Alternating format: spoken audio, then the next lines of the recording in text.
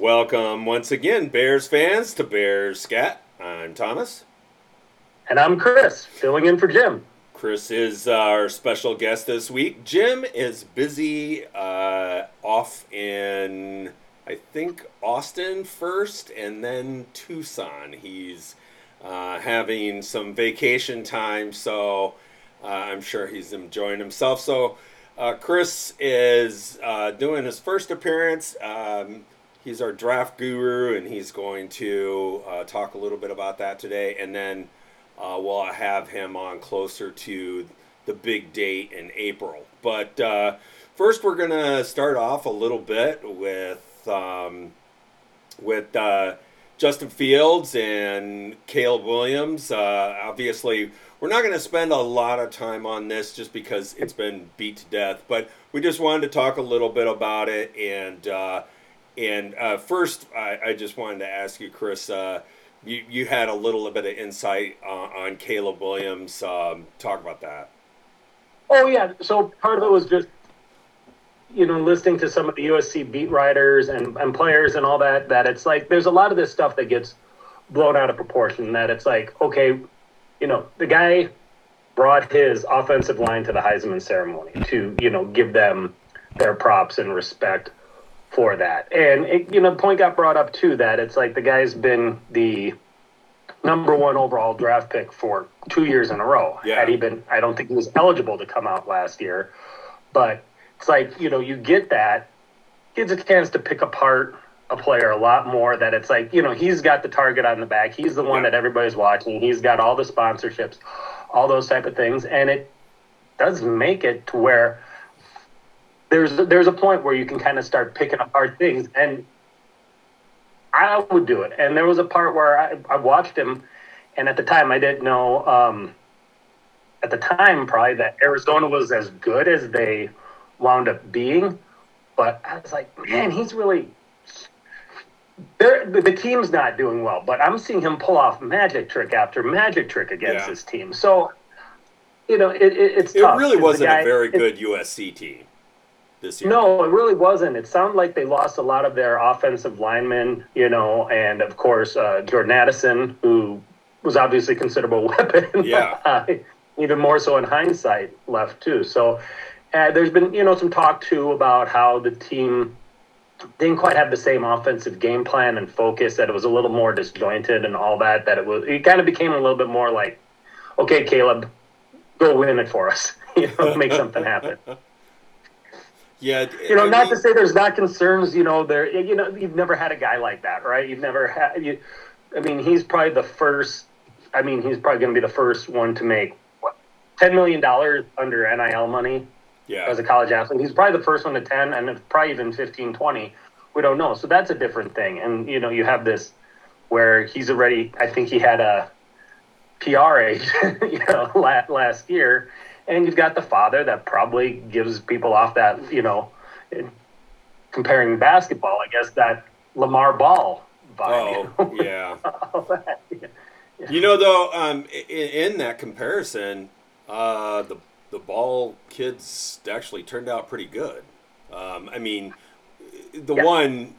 I think one of them can't stay healthy, right? Maybe he might even be forced into retirement. But I think both of them were pretty talented. They showed, obviously that guy is kind of obnoxious, but you know what? Hey, if he can negotiate those deals for him, more power to him. Yeah. So you don't know how much of that is premeditated, right? That you're trying to buy the hype, the sneaker, that it's your kid gets more clicks, downloads, whatever, by doing that hype. But as you said, it proved out these kids did not. For whatever limitations they have as players and whatever skills they have as players, a bad attitude was not part of it. No, that it was really just a dad shooting off its mouth. So you got to kind of look at that. Yeah, the way I understand it is it wasn't the boys that were doing that. That was coming from the dad, And the dad isn't the one that you're worried about because he's not the one that's playing. So, Williams. I don't know what to think about him as a person. We got to remember, we only see a fraction of what they are as a person. And so it's really hard to make a call on who they're going to be. Right. I certainly don't think he's going to be Cade McNown. No. So No. we're already winning in that aspect. Right. I mean, Cade McNown had that, like, flashing question marks or Yeah. exclamation points or what the hell are you doing here? I mean, good God. I mean, Yeah. I just remember thinking, we're getting this knucklehead? Yeah. I mean, it was, there's certain guys that are polarizing for whatever, but and there's some guys that are just like a-holes, Yeah. And I don't get that from him because there's nothing where he has said, he's never outright said anything bad, untoward, or whatever. I mean, someone like Merrill Hodge sits there and goes, he sucks, he's bought whatever, and Caleb Williams just gives it a thumbs up or whatever. And Yeah. I saw that clip, you saw that clip, and it's like, I'm thinking, how does he know, and how many times was this guy concussed back in his playing career? Merrill Hodge. Yeah, I didn't watch that Merrill Hodge piece on purpose, just because, I mean, there's just so much BS out there right now on both sides that I'm just like, I'm through with hearing on it, Right. Especially because nobody knows for sure that that's what Poles is going to do anyway.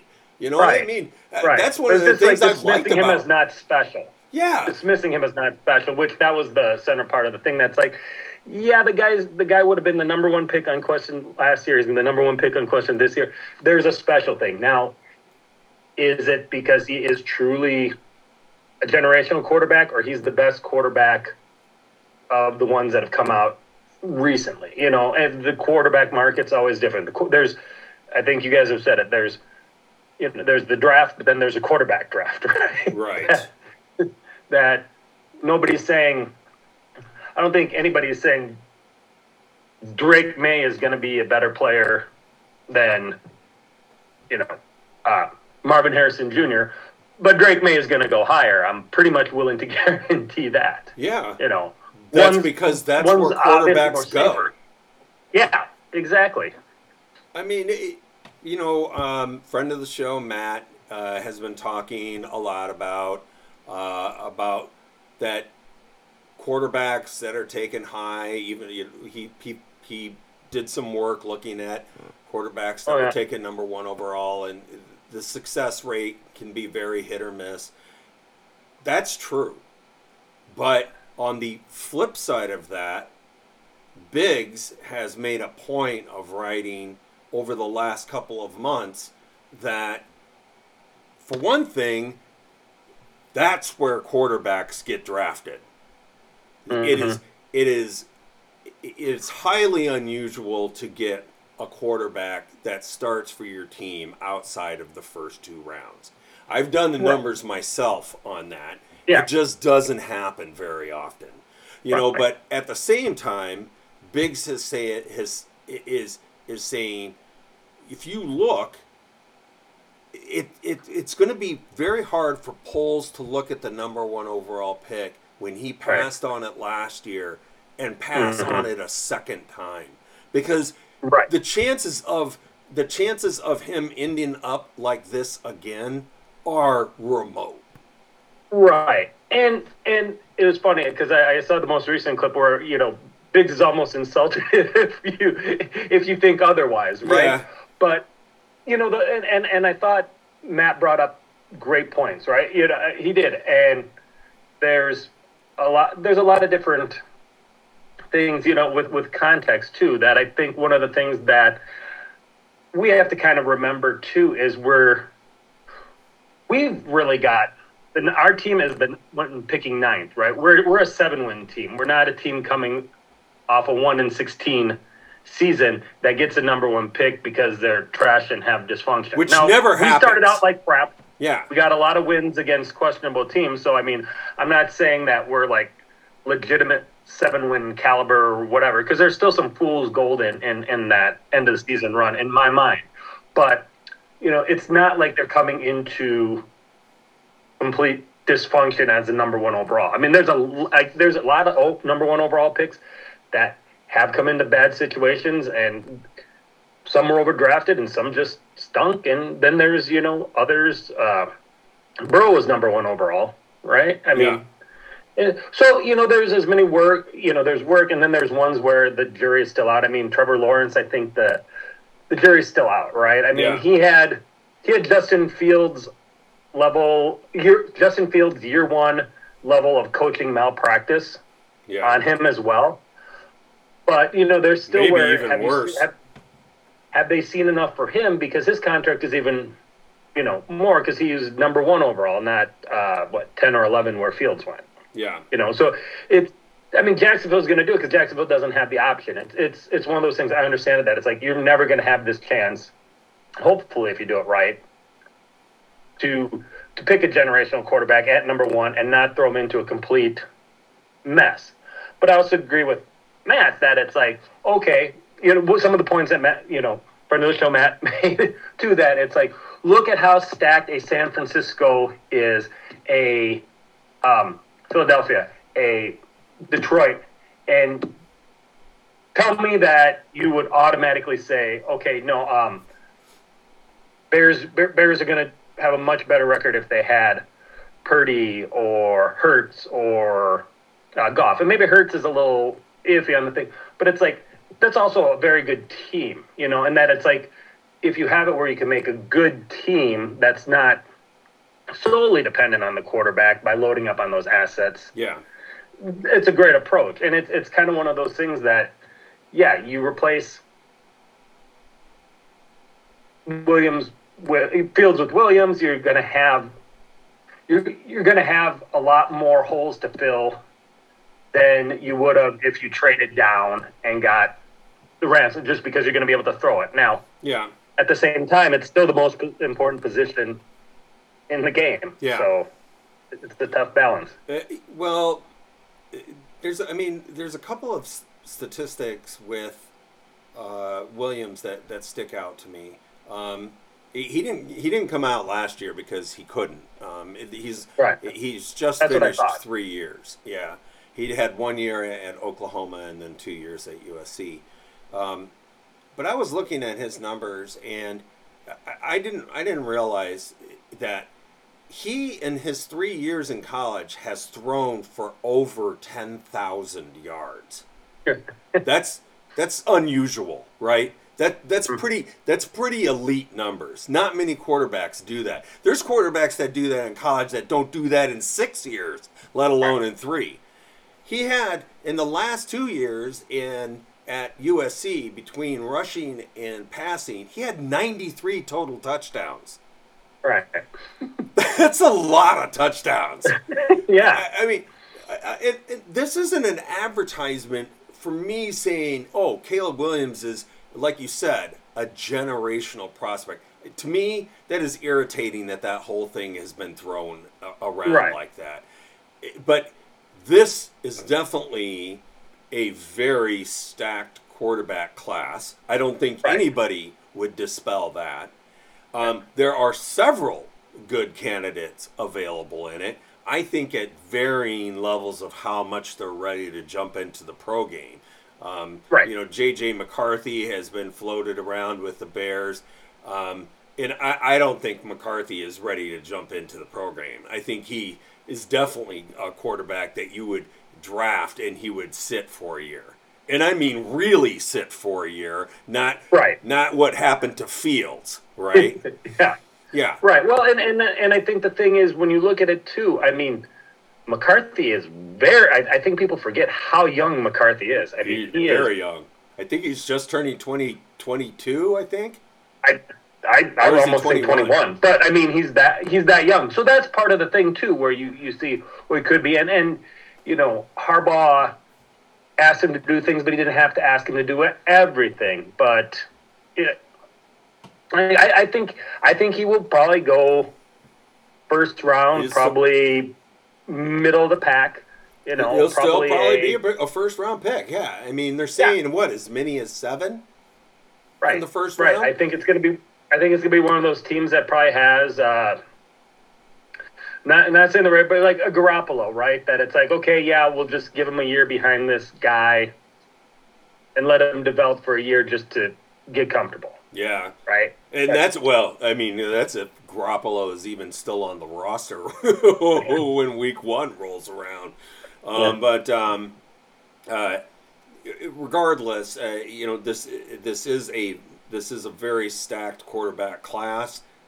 Sure, as Matt said, what your hit rate on it is probably 30% or less. Maybe that's the case. But every once in a while, at the same time, you do have a class like 2020 where there's, you get several good ones. But this is certainly a step above what it was last year. Right, and it's a step above, and also you have to look at, we saw Fields on the rise last year, right? Yeah. We in the second saw half better, yeah, in the second half, yes, we saw it's like okay. Then this year kind of started with more of his offensive coordinator Getsy saying, I just want you to prove to me that you can't do these things that are not your strengths, for like 5 games. And we saw the improvement, but was it enough? I mean, I think it was enough. If you don't have that number 1 pick, you're saying it's enough to feel good and just worry about the 9th pick and what you're going to do to add. But it's tough. And I think you guys were talking about this last week, that it's like, I think it's likely for all the reasons, that have been discussed, that are going to be discussed for the next, 90 days or whatever, that he's going to be, that Williams will be the first overall pick by the Chicago Bears. But I also think that there's a possibility if someone throws that, Ricky Williams type trade offer to Poles. Poles is going to say, okay. Yeah, it's certainly possible. I mean, if somebody puts together a crazy enough package that he says fine. But the way Poles has conducted himself so far, first, I don't feel like he is a very predictable individual at all. I feel like he very much marches to his own drum, and I like that a lot. Right. Pace was very predictable, and Right. and most of the time it seemed like he was doing stuff that, I don't know, everybody else was telling him to do it. Paul seems more like, you know what, this is the way I'm going, and if it doesn't work out, then that's on me. But I'm doing it. Right. He's the type of guy that would say, screw you, I'm trading the number 1 overall pick because I think this is best. Just like people said, why the hell are you trading a 2nd-round pick for a guy whose contract's going to be running out in sweat? That's right.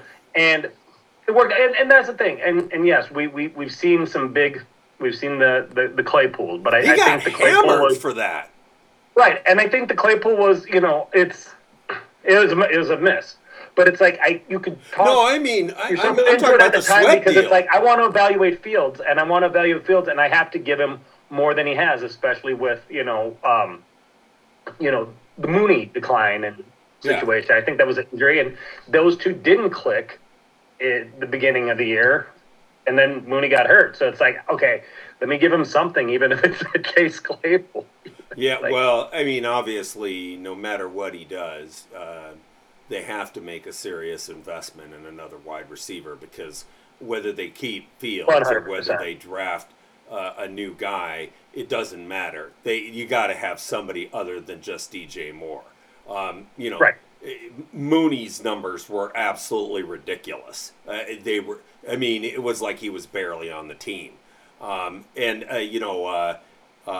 Tyler Scott, you probably heard, we were talking about him last week. He finished, his numbers were 21st out of amongst his draft class. So I mean, that's really not good. So we have to see a higher level of play, and it can't be down the road. It has to be, as Jordan Addison, it has to be immediate. I mean, I think Jordan Right. Addison might have in his first season as a pro might have actually had more passing yards than his last year in USC. Right. Yeah. So No, it's one of those things that now that you kind of say it, it's like I think Mooney Mooney's year this year was like Allen Robinson's last year during Mooney's best year. yeah, it really was. It really was. But we need but we need more obviously, and so we'll maybe touch on some potential options. Yeah. So wide receivers. there is one thing I wanted to touch on real quick before we move on. So I was curious. One of the things that has been talked about for decades, probably, is the hybrid, quote unquote, rushing quarterback versus the pocket quarterback. Right now, there used to be a pretty hard line between the two, but with Fields and Hurts and Allen and some of the other ones, we've seen that change more. This new hybrid quarterback is not only able to throw the ball, but he can run as well. However, I noticed this came because, to me, it was still a little odd that Jackson won the MVP and his team performed so poorly in their playoff game.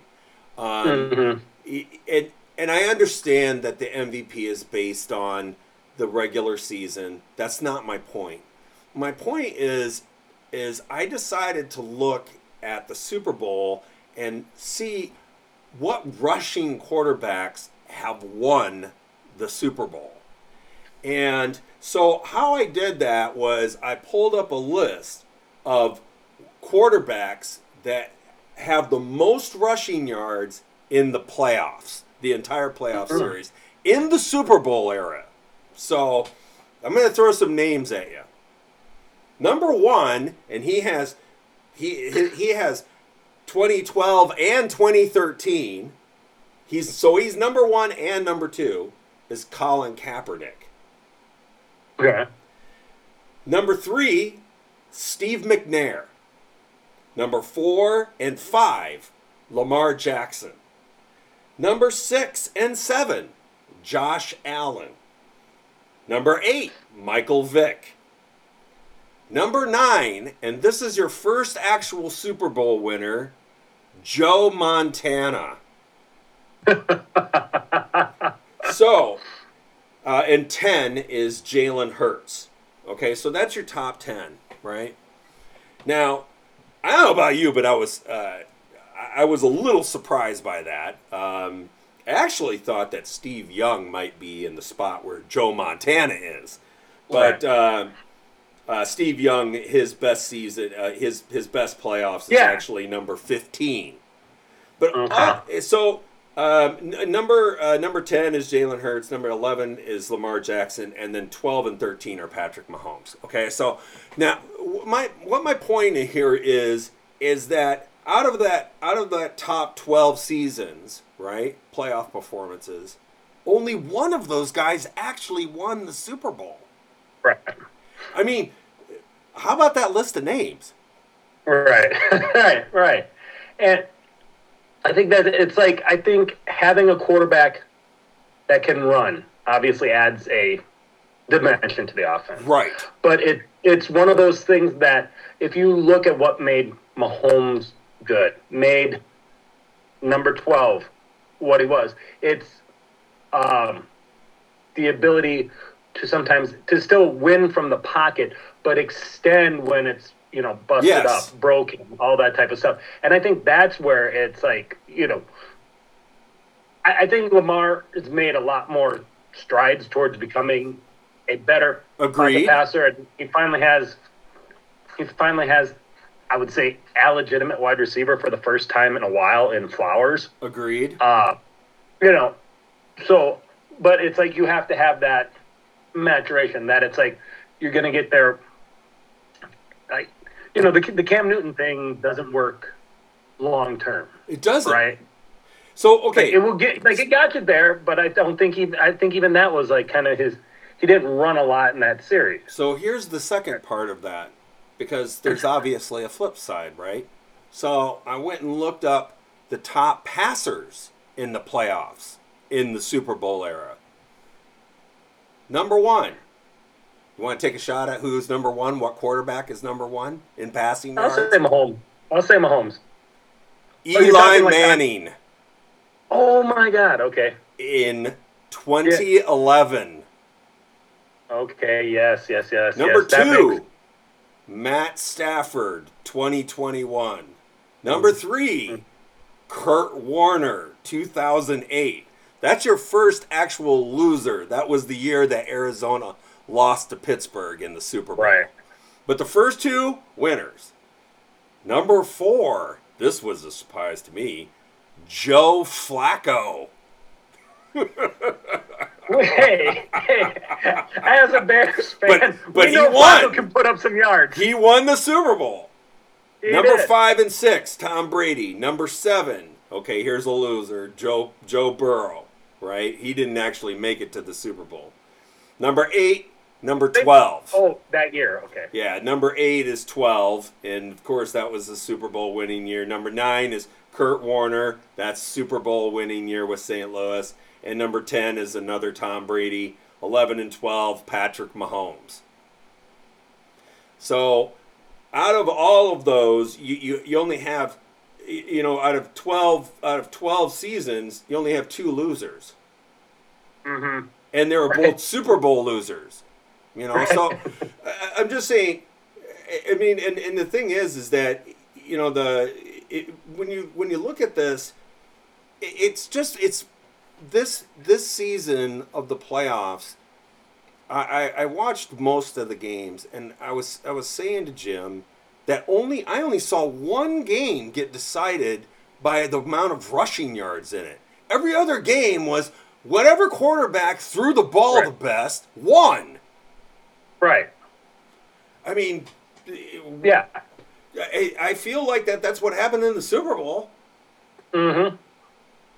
And, for sure. And yeah, Purdy is a great story, and he certainly seems like he can develop more. But I think we're both on the same page that if you put that kid on a crappy team, he is not where he is right now. And he also had, I thought Purdy had a very good game. Yeah, he did. I thought he had a better game than anybody was expecting, and I think, he did, wasn't the McCaffrey fumble, the punt, all that type of stuff, the not understanding the overtime rules and the penalty, none of that's on Purdy, right? No. And of course, it's like, we all love Purdy here. He's a great kid. Yeah. But yeah, no, I think it's like the thing is you got to design it around your quarterback's talent, but the rushing and all that, it's not as sustainable, right? Yeah. That some of the stuff where we say, God, I love Fields, obviously the rushing, but there were things where, man, just the way he could extend a play, break a tackle, do a spit, throw out, keep plays alive, that's a part that you want, more than anything. And it's like we were talking before the thing that it's like, okay, I think Fields can improve, but it's like throwing with anticipation. How, is Waldron going to drill that into him? All that type of stuff. I don't know. And I don't know the biggest thing that you need, that, like the one game against the Vikings when he got, before he got smacked, where he got hit on that first play, but it's like, it was a quick slant to DJ Moore, and Moore was wide open, and he held it. Yeah. It's like, that's a part that's tough. And that's the part that I think was the reason why, we're not talking about a quarterback that, number 1 overall. Yeah. I still think should have got number 2 overall in that draft. Yeah. You can't convince me otherwise. But it's like that. But that was kind of his big, thing. But from a character, leadership, whatever, kid's got the intangibles on that. It's the intangibles with the game IQ that I think is still. If we're questioning it now after 3 years, that's probably your answer, right? It's like I said, I haven't seen that one game against a good team where I said, oh my God, he single-handedly, did it and won. We got Yeah. close in the Pittsburgh game year one. There's been moments, but it's not like, wow, he really torched a good team. Yeah, and the thing is, it's not undermining it to say that this decision could have implications for 5 to 10 years. Right. I mean, that's a big deal. Mm-hmm. Oh, by the way, And there's a note just came over. Steve McMichael has been sent to he's been hospitalized with pneumonia. Oh. Yeah, Uh, I'm yeah. so happy that he got in before he passes. So we had a Super Bowl party at some friends that are Minnesota transplants, and of course, the the guy's dad is a big Bears fan, and he was just saying, "Man, just McMichael and Hester and Peppers love it. Was so happy," and we were talking about that, and I said, he got it. Hope at least he was alive to see Yes. to get it told to him, and he could still understand. And it's like I don't know what Yes. happens, and all that, but it's like I was happy for that. I was Me happy too. for McMichael for sure. And we'll also give a quick bon voyage to Eddie Jackson and to Cody Whitehair. Both of them, very good Bears careers. I think I was actually a huge fan of the Eddie Jackson pick when they made it, and Chris is showing off his Jackson jersey right now. It's a 39. I bought a 39 Eddie Jackson jersey, and then that guy changes his name to 4. So We need to find a running back that's going to wear 39 and be Jackson. Yeah. But yeah, it's funny. We were talking about like that Josh Lucas, who was part of Pace's staff, and doing some stuff on Hogan Johns. And sometimes there's some insight into things that are just holy cow. And he was like, we were so excited. Eddie Jackson did this. He was doing great. We give him that big extension, and it's like, God damn it! Why the hell did you stop tackling? And he goes, we were so pissed off. And I was like, and I mean, Eddie was fun. In that 2018 run, Eddie was one of the funnest players. And who knows? Maybe he'll be back on a smaller deal. Whitehair, I think we talked about that. If the Bears were a more competent organization when they first drafted him, I think his career winds up a lot differently, a lot more favorably, and we'd be having a different conversation of that. But I still appreciate a guy that is like, okay, I've never played center, I'll play center. Yeah. A guy that came to work. He was a good teammate, good interview. I mean, he's just a good guy. Yeah. And so wish them both the best.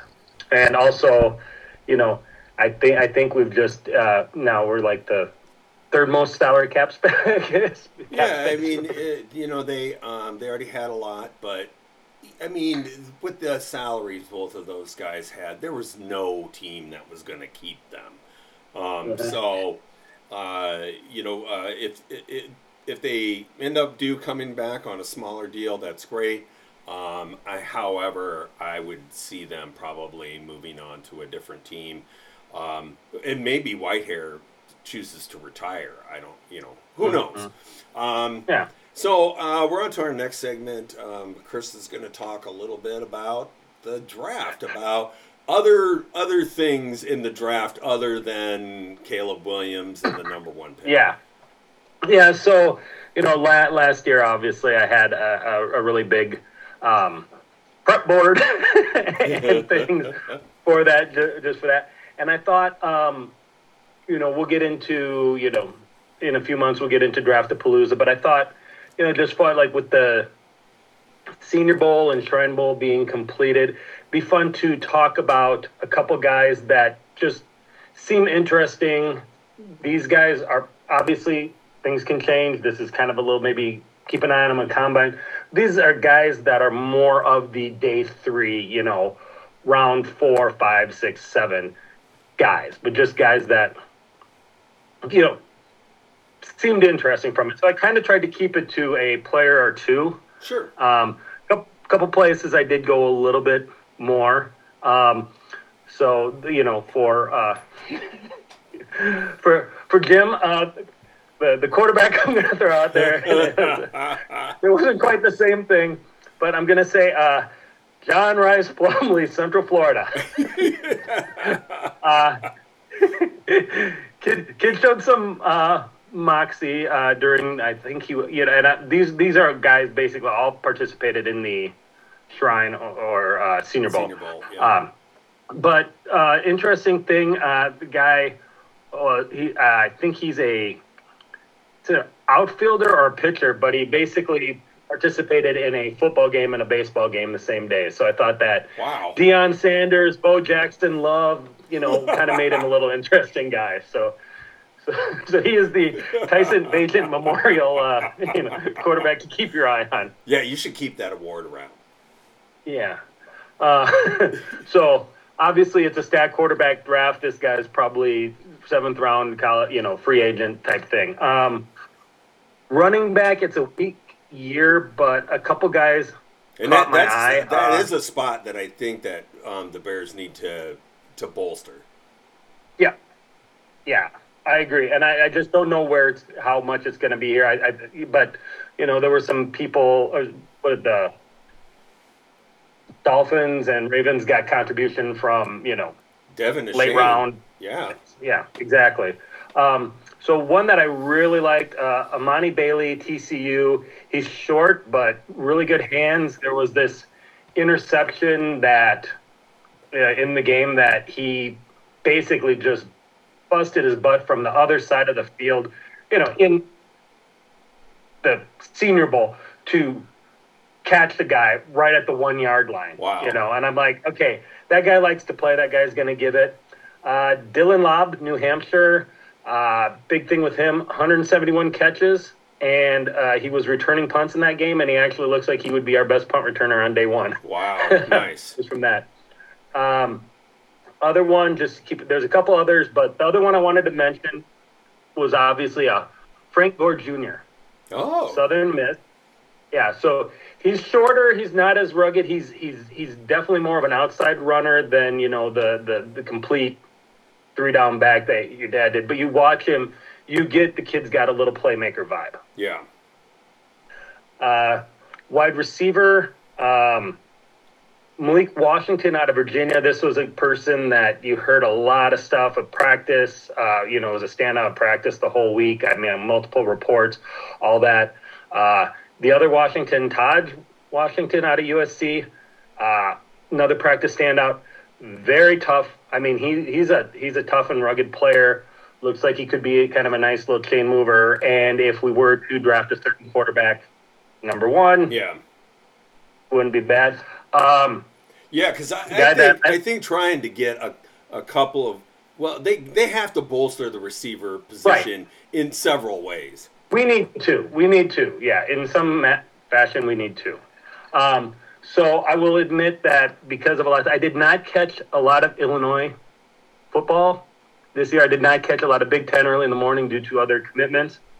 But I'm going to call this person, I don't know whether to call him Puka Dell or Tank Nakua, but Isaiah Williams of Illinois. Watch this kid. Love this kid. And I think he was actually second in receiving yards in the Big Ten. In the Big Ten, yeah. But this is kind of like I really like this kid. That I'm down with that. I know he might be sneak into third round, maybe late second, but it depends on it. But watch this kid, loved it. Tight end, I got two. Ben Sinnott of Kansas State, very versatile in college. He played a lot of H-back, flexed him. He did a lot of things. Not a good team, but was faster than he looks. And this not a good team, but looking like he's got talent. Kind of maybe little poor man's Laporta. Yeah. Another guy, Dallin Hooker, Colorado State. He is your downfield tight end. He is the fast, playmaker. I watch it. He's got a nose for the ball. just getting into the right places and making the right moves. Well, they certainly. That's another spot that they're going to have to do something with, because I know that Tanyan was only on a Right. 1-year deal. This is your Tanyan replacement as basically like your downfield, Yeah. what they call move tight end, whatever. That, and if you got one of these guys, like if Tanyan could have done what he did in his Green Bay heyday, Yeah. think how different that looks. But that, we're very fortunate to have. Man, he Komet, was who's a real disappointment. I mean, Just don't it was bring awful. anybody from Green Bay ever again.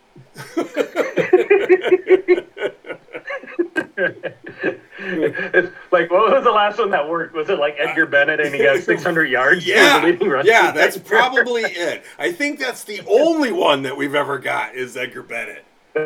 That was moderately good. And linemen, when Wisconsin was chugging out, was like linemen like nobody's business. The only ones that sucked were the ones we drafted. I know. We just, exactly. Just remove Wisconsin from all consideration. Just the whole state. Right. Linemen, I got two. Obviously, so I was going to say, obviously this guy doesn't fall into day 3, but you guys were talking about Jackson Power Johnson. Yeah. Well, I guess he had a great time, right? Oh, yeah, he didn't play, but everyone just gushed about him. Obviously, seeing him live, he did not have a problem with Liberty in the bowl game there. But, no, I think he definitely, there's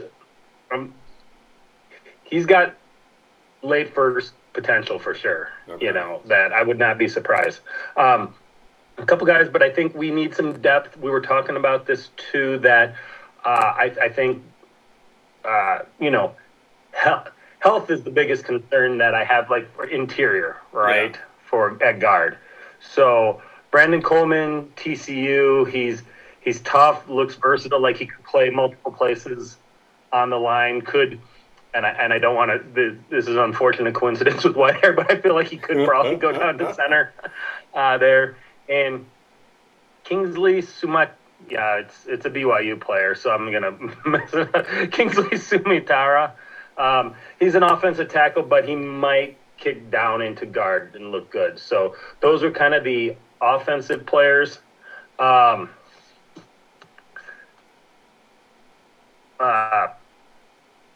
Defensive tackle, I'm going to go Christian Boyd, University of Northern Iowa. Oh. Gave me a little Kobe Turner of the Rams vibe, who was kind of an unexpected, defensive rookie of the year candidate.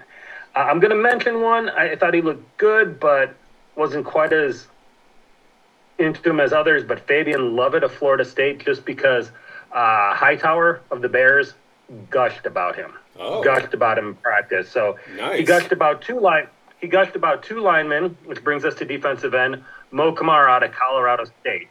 Oh. He had just he loved that guy. He actually had a really good game against Colorado. Mm-hmm. Yeah. Yep. Yeah. That's the one. Yeah, and then the other one at defensive end, Grayson Murphy of UCLA. He's got a twin brother, Gabriel, who also is a defensive end. Grayson just splashed more. They both were very solid in college. Linebacker, Darius Masau of UCLA. Just gave me, you like this, the Ivan Pace vibe. I was waiting for that.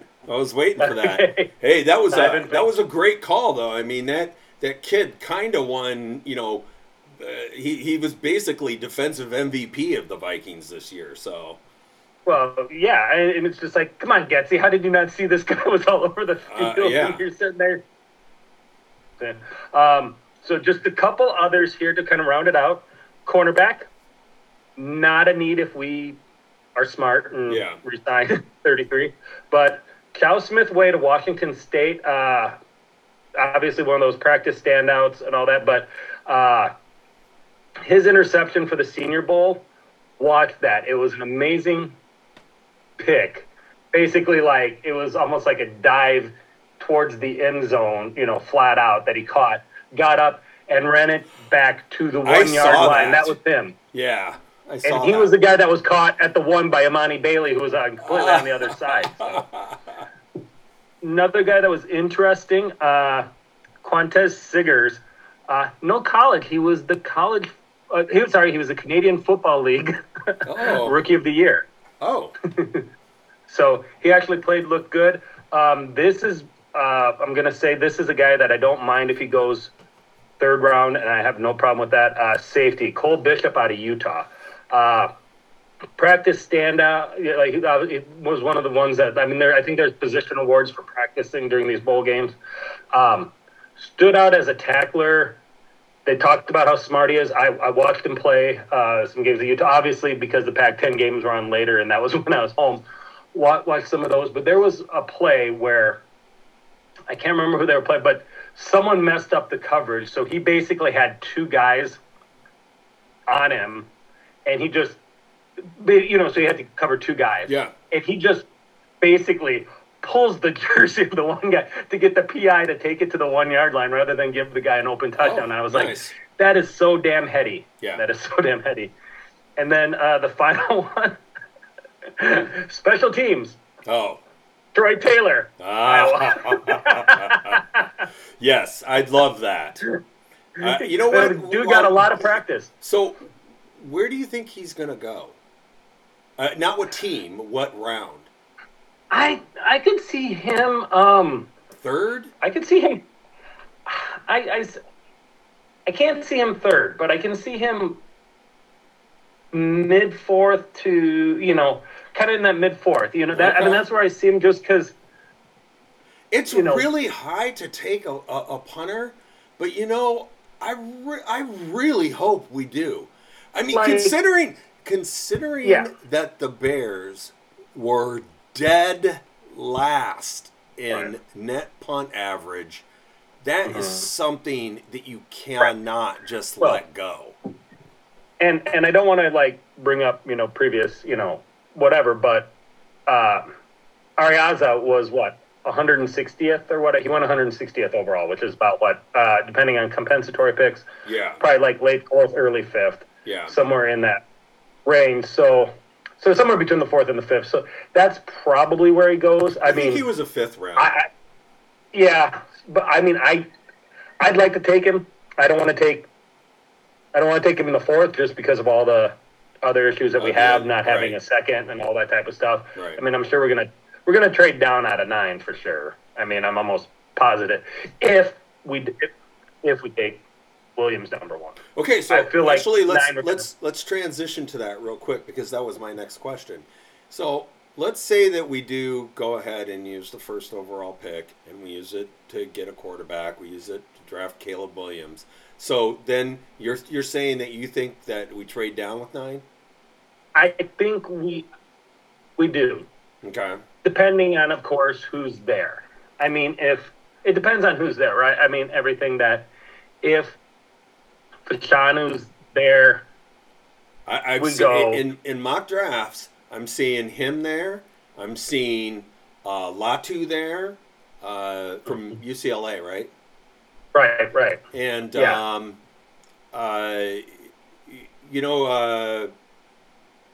one of the Odunze. I'm seeing Odunze. Now, this is in mock drafts, and obviously those are going to change a lot as we go along. But if you have your GM hat on, are you pulling the trigger on one of those 3 guys, or? I'd have to pull it on Odunze. Yeah. When I was beast.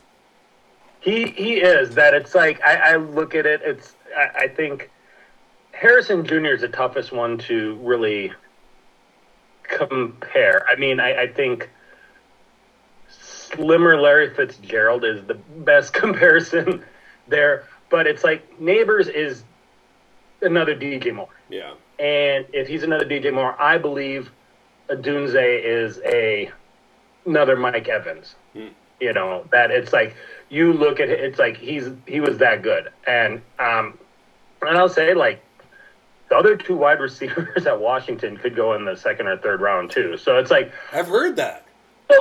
So I'm not upset, and we've got some friends that are big Washington fan, so I kind of got that, and I was like, holy shit, Penix should probably get the Heisman and all that stuff. Like, these guys are legit.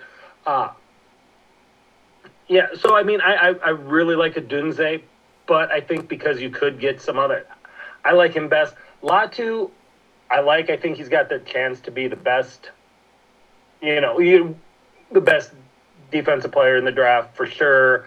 One of the best defensive linemen to come out. But the medicals, it's like I think you have to. I think you That's have to be scary. like the Cardinals. You have to be like the Cardinals and have a second first-round pick that's kind of a little bit lower outside of the top 10 to gamble on it. Yeah, You know what I mean? I was reading about that because I heard about the injury issues, and I didn't realize that he was forced to retire when he was at Washington in 2019 because of his neck. Yeah.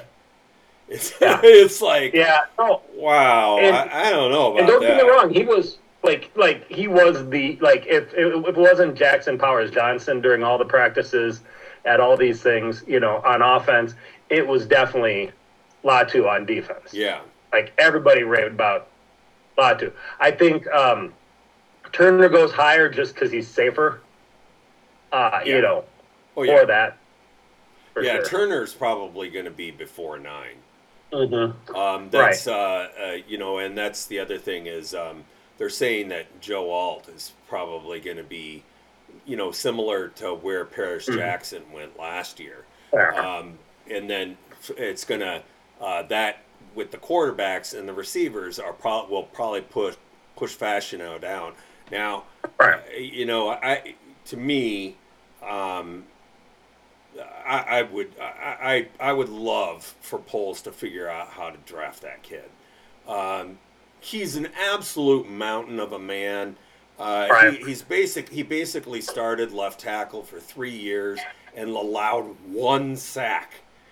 I mean, it's one of those guys that, he was a left tackle in college and he was superior, and he's going to be an actual left tackle in the NFL. Yeah. He's not going to suddenly go, oh, we're going to transfer him to guard, a la Quentin Nelson, so, so I just, it would be great to see that upgraded. Yeah, if we wound up taking a offensive tackle 2 years in the row in the first round in the draft, I'm doing cartwheels down the street. Maybe clothes are on, maybe clothes are off. I don't know.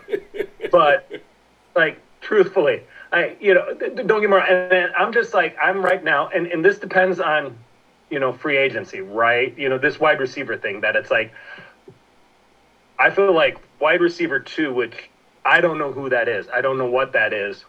It's such a huge jump from what we have a wide receiver 2 to Odunze. Yeah. I think it's a big jump, from our current left tackle. Excuse me, I should Braxton Jones. Yep. Braxton Jones. Yeah, it's a big jump from Braxton, but it's not as, you're talking. So you're saying you're talking let's say going from 5 to 10 on tackle, going from 1 to 10 on wide receiver. In my opinion, that's it. Don't get me wrong. And if we can snag, I mean, if we can snag a Jacoby Myers even in type receiver in free agency.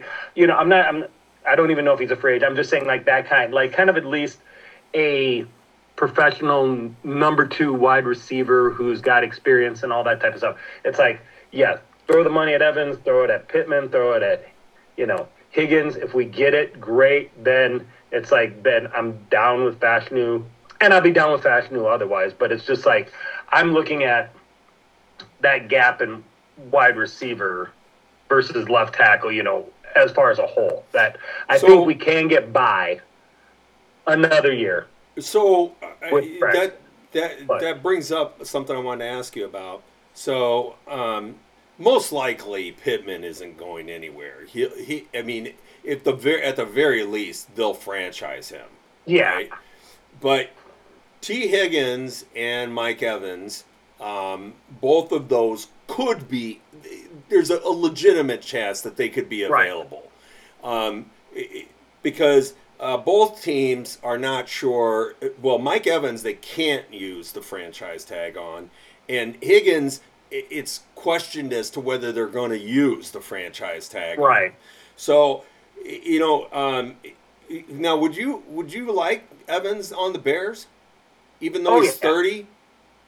Yeah, I mean, it depends on the contract, right? That it's like but it's like I think, like I like Evans on the Bears because I think Evans is a talent. I mean, you look at what he's done the last 10 years. I think he's got at least 2 good years left, right? Yeah. Now there's always that fear of, The sudden drop you know, off.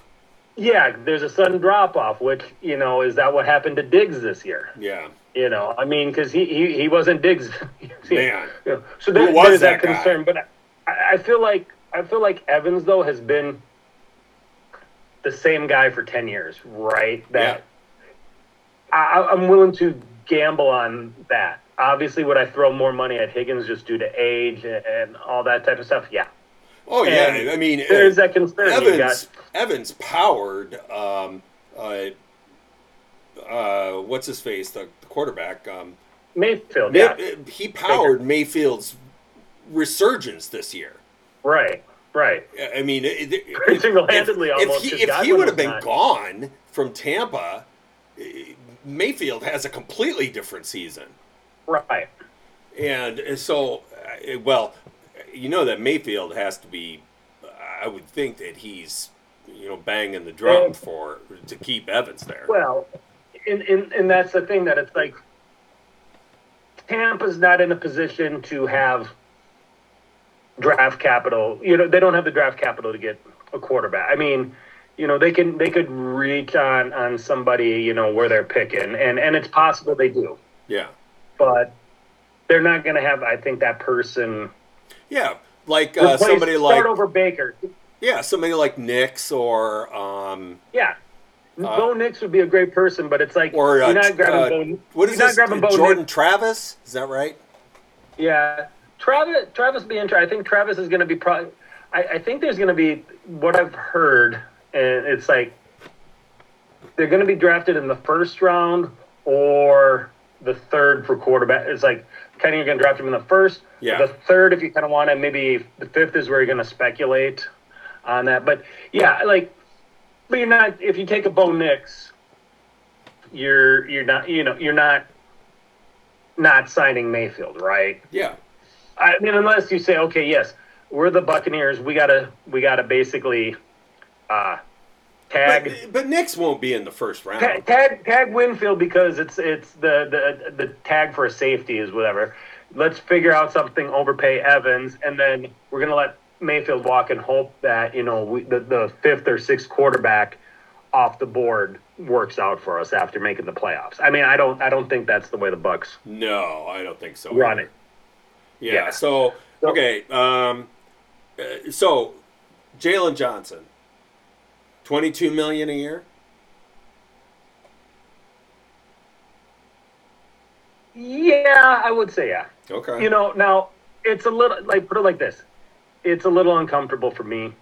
Yeah. It's probably a little uncomfortable for Poles, and it's probably a little uncomfortable for Jalen. So that's probably the right deal. That it's like, you do fantasy football, right? Like the best trade is the one where you kind of feel, it's right. That it's like, it's,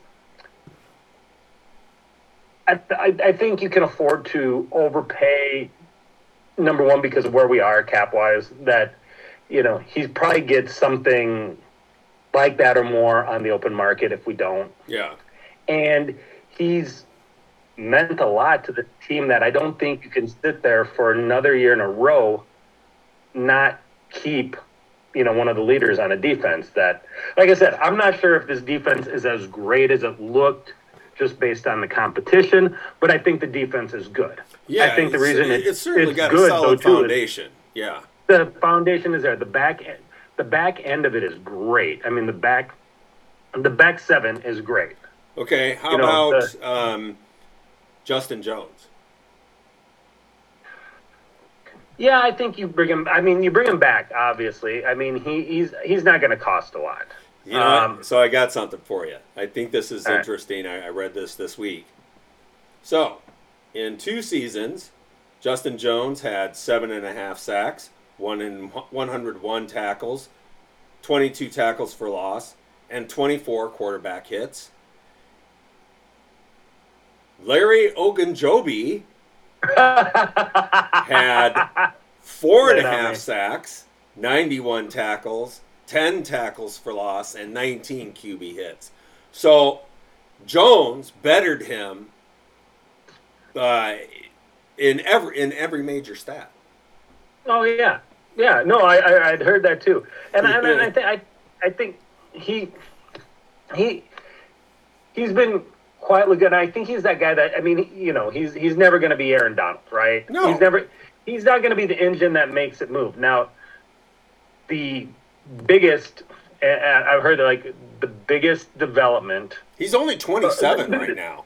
Yeah, yeah, and that's the other thing. He's in the right thing. But I heard this said, and I thought this was interesting, that it's Gervon Dexter is basically the most important developmental story for this year outside of whatever happens at quarterback, right? Absolutely. That it's like he could be that guy. He could be the next big thing at defensive tackle that makes the, 4-3 work and all that type of stuff. And it's funny because they were saying too, you see things where it's like, oh my gosh, nobody should be able to do that. Yeah.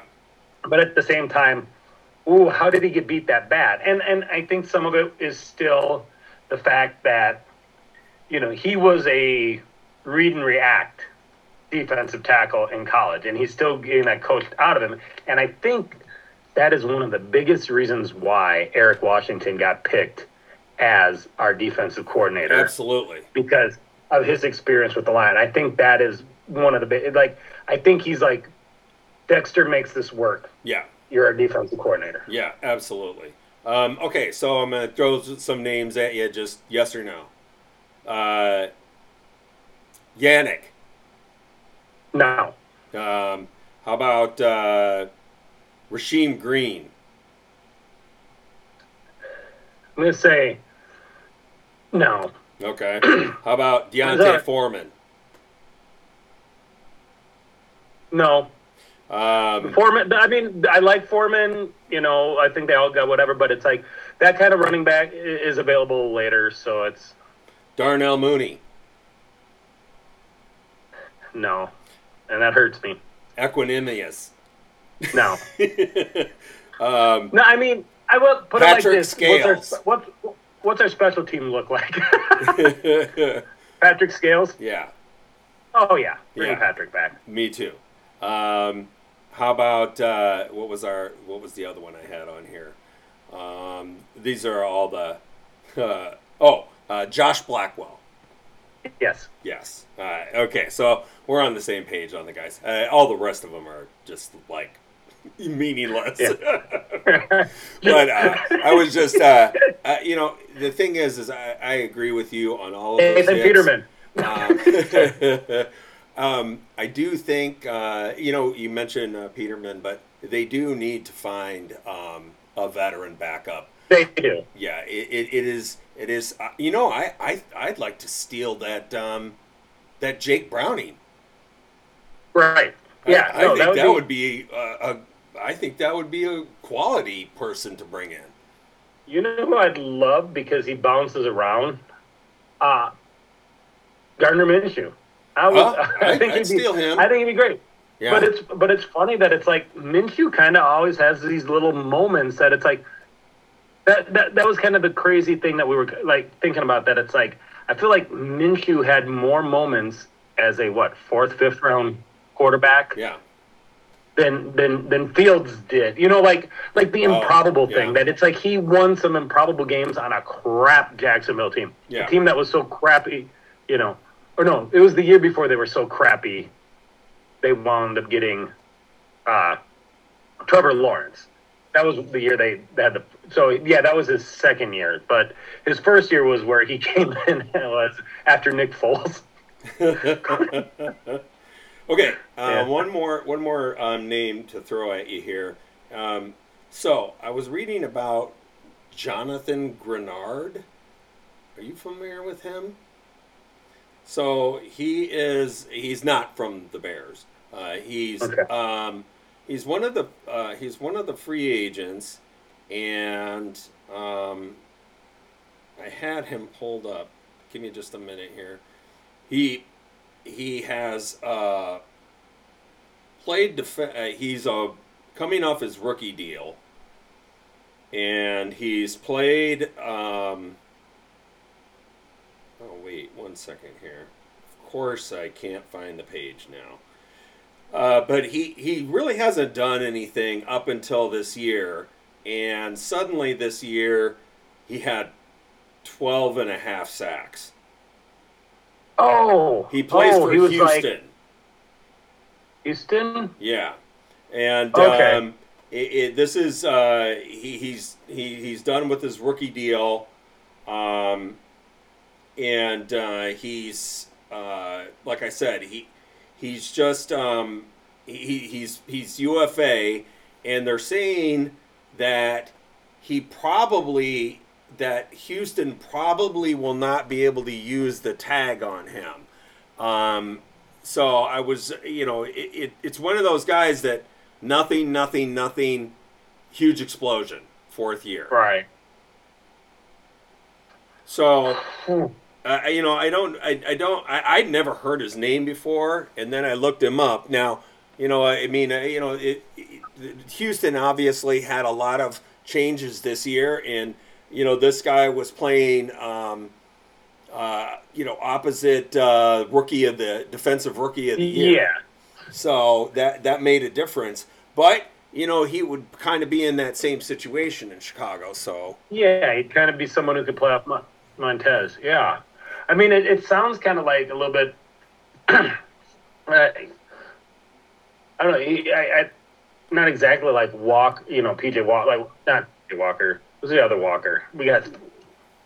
Who's one of the Deshaun. Is it Deshaun Walker? Yeah, okay. Yeah. Oh, jeez.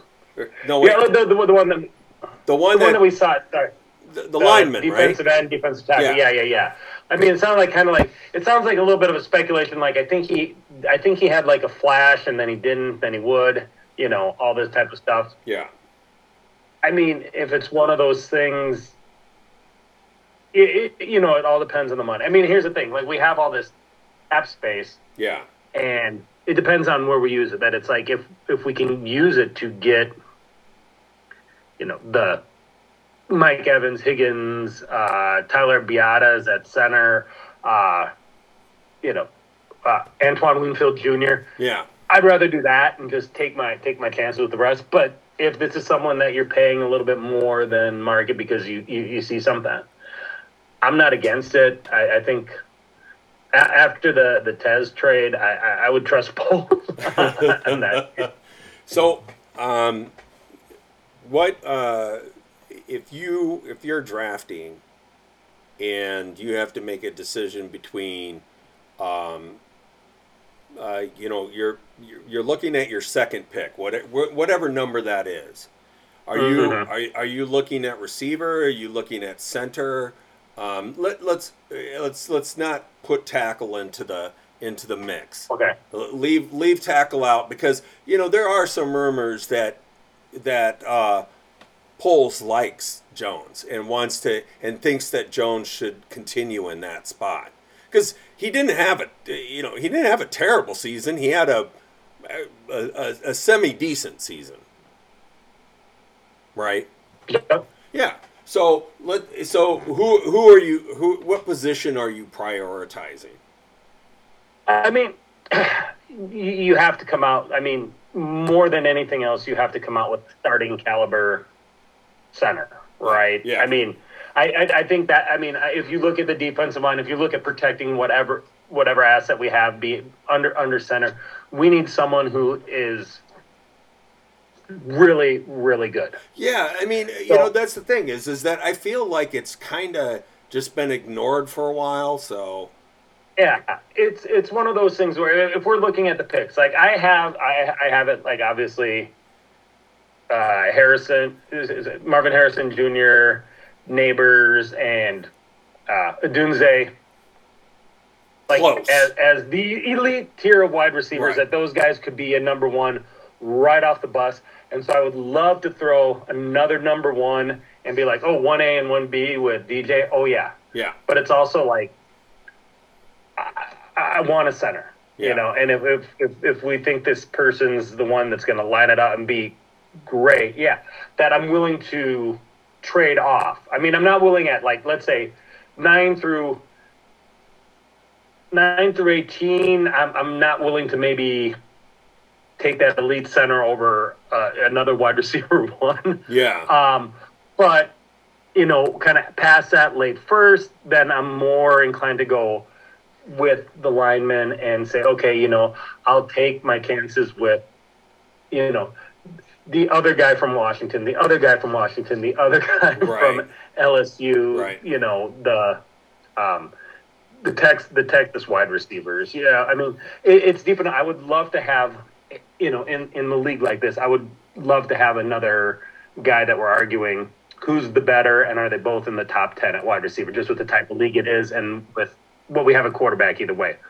But I'm happy if we got like a really good wide receiver too with upside, right, in the draft. But we have to, without a doubt, and you guys have said that, I mean, we need a center.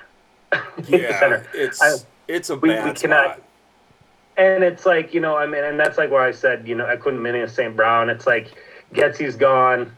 He's got, you know, I mean, that's the same thing with Patrick. I mean, Patrick's bad. And this Dan Feeney, I mean, Jesus, it's like this guy couldn't play for a team that was probably as desperate as we were, and we're drafting him.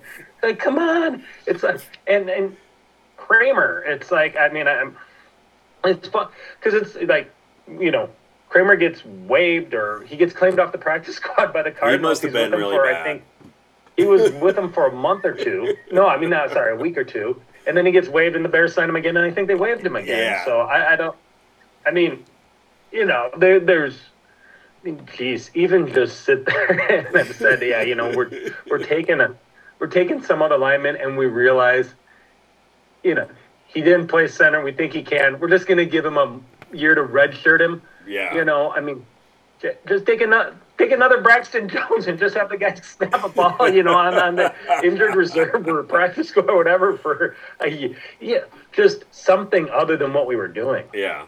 Well, yeah, that's for sure. I think that other than receiver, that's the most glaring spot. I mean, Oh, yeah. I understand that we definitely have to do some serious jump to get somebody to play opposite Sweat, but Yeah. they do. I do think that I think they bring back Rasheem Green, who is a nice rotational player. And you know, they can look for another guy in the 3rd round or the 4th round that is somebody they can coach up and work on. But receiver is such a hole, and center are such a hole. Yeah. It's just, I mean, they literally have nobody Those there. Those are the two biggest holes. Yeah. Without a doubt. Yeah. And it's like, you know, it just really depends on what level of prospect you can get with wherever you're picking, right? Yeah. That, I mean, Jackson Power Johnson, I still like Cedric Van Pran. I think the kid from West Virginia is still good. Like there's some questions, like if he's, you know, good in different types of schemes, right? He might be more of a zone block type stuff, but there's some good ones. I mean, Michigan had a great offensive line. I mean, and I'm seeing their center predicted to go 4th round. You know, I'm not against him either. You know what I mean? But it's like, we need that. If we take multiple shots, with that. I think there was I think there's someone from UConn that was, you know, I'll have to do more research, but like they were talking about during the practice that was like, you know, lighting it up, and they're like, yeah, he could play either position. So there's things, but it's like we can't just grab a Doug Kramer, you know, in the thing. Yeah. And I think Foles knows it. And I think that's where I kind of feel like the 9, he's gonna trade down It all depends on what. But I mean, I think he tries to trade down, get that, pick up a second, maybe move up, do something. I wouldn't be surprised if that second we have from Carolina, which is probably going to be equivalent of a late first round next year. Like, I wouldn't be surprised if that Carolina, second round gets kind of moved with something like we move down from 9, but then whatever we get is kind of the secondary asset. We use that in the second to move back up. And I think it's going to be some up and I think once we get to the 9, all bets are off with. Yeah, I agree. So with the number 1 pick, what is your percentage that he selects a quarterback? Versus trades. Yeah. I would say I'm kind of at about 80%. That's just the number I'm at too. So okay. I think that sounds about right. Poles wouldn't surprise me if he just says screw it, whatever. But it's like it depends on what's offered. That it's like I don't see him trading down with Washington to get like a second round pick back and a third rounder. Well, which is probably really about what you see. That's like, okay, I see if the Giants get desperate, if the Raiders go down, I mean, that's always there, but it's like, I don't see it. I don't see the Raiders throwing 3 first rounds, Max Crosby, all that type of stuff. If they do, I kind of got to take that. I think there's about 1% chance that Max Crosby would be in that deal. No way you're getting rid of one of the best defensive ends in the NFL. Right. In the prime of his career. No. Right. But it's like, it's those kind of things that it's like, okay, somebody's going to like throw crazy thing to move up. Okay, if they do, then we'll take that asset and then, we'll move up a couple spots from that thing and take McCarthy and just say, all right, Fields, we're keeping you for another year. We got a haul here, But, I feel like it's likely we keep it, and it's a quarterback. Yeah. And I will be happy for Justin Fields wherever he goes, and agreed. And I think the only thing is, and I'm glad I know we talked about it because we have to, but I'm glad we didn't dwell on it because that's what, now to the draft, that's what it's going to be, the saturation of that. Yeah. And rightfully so. It is probably the biggest off-season question out there. Just because it's so unusual for this to happen. It doesn't happen. That's the thing, is that's the weirdest part of this whole thing, is that what is happening just doesn't happen before. Doesn't have any precedence. So, anyway, okay. Thanks a lot for being on the show. Yeah. That's it for this week. We definitely want to have you back on for the draft roundtable. Yeah, I wanted to get out my hot draft takes already on the third round quarterbacks and things like that. I did have a question, since I think this is like 5th time on the show. Is there like a smoking jacket like they do on Saturday Night Live, or right? We'll work on that. All that money goes to the other guests, right? That is really awesome. When they're robes, aren't they?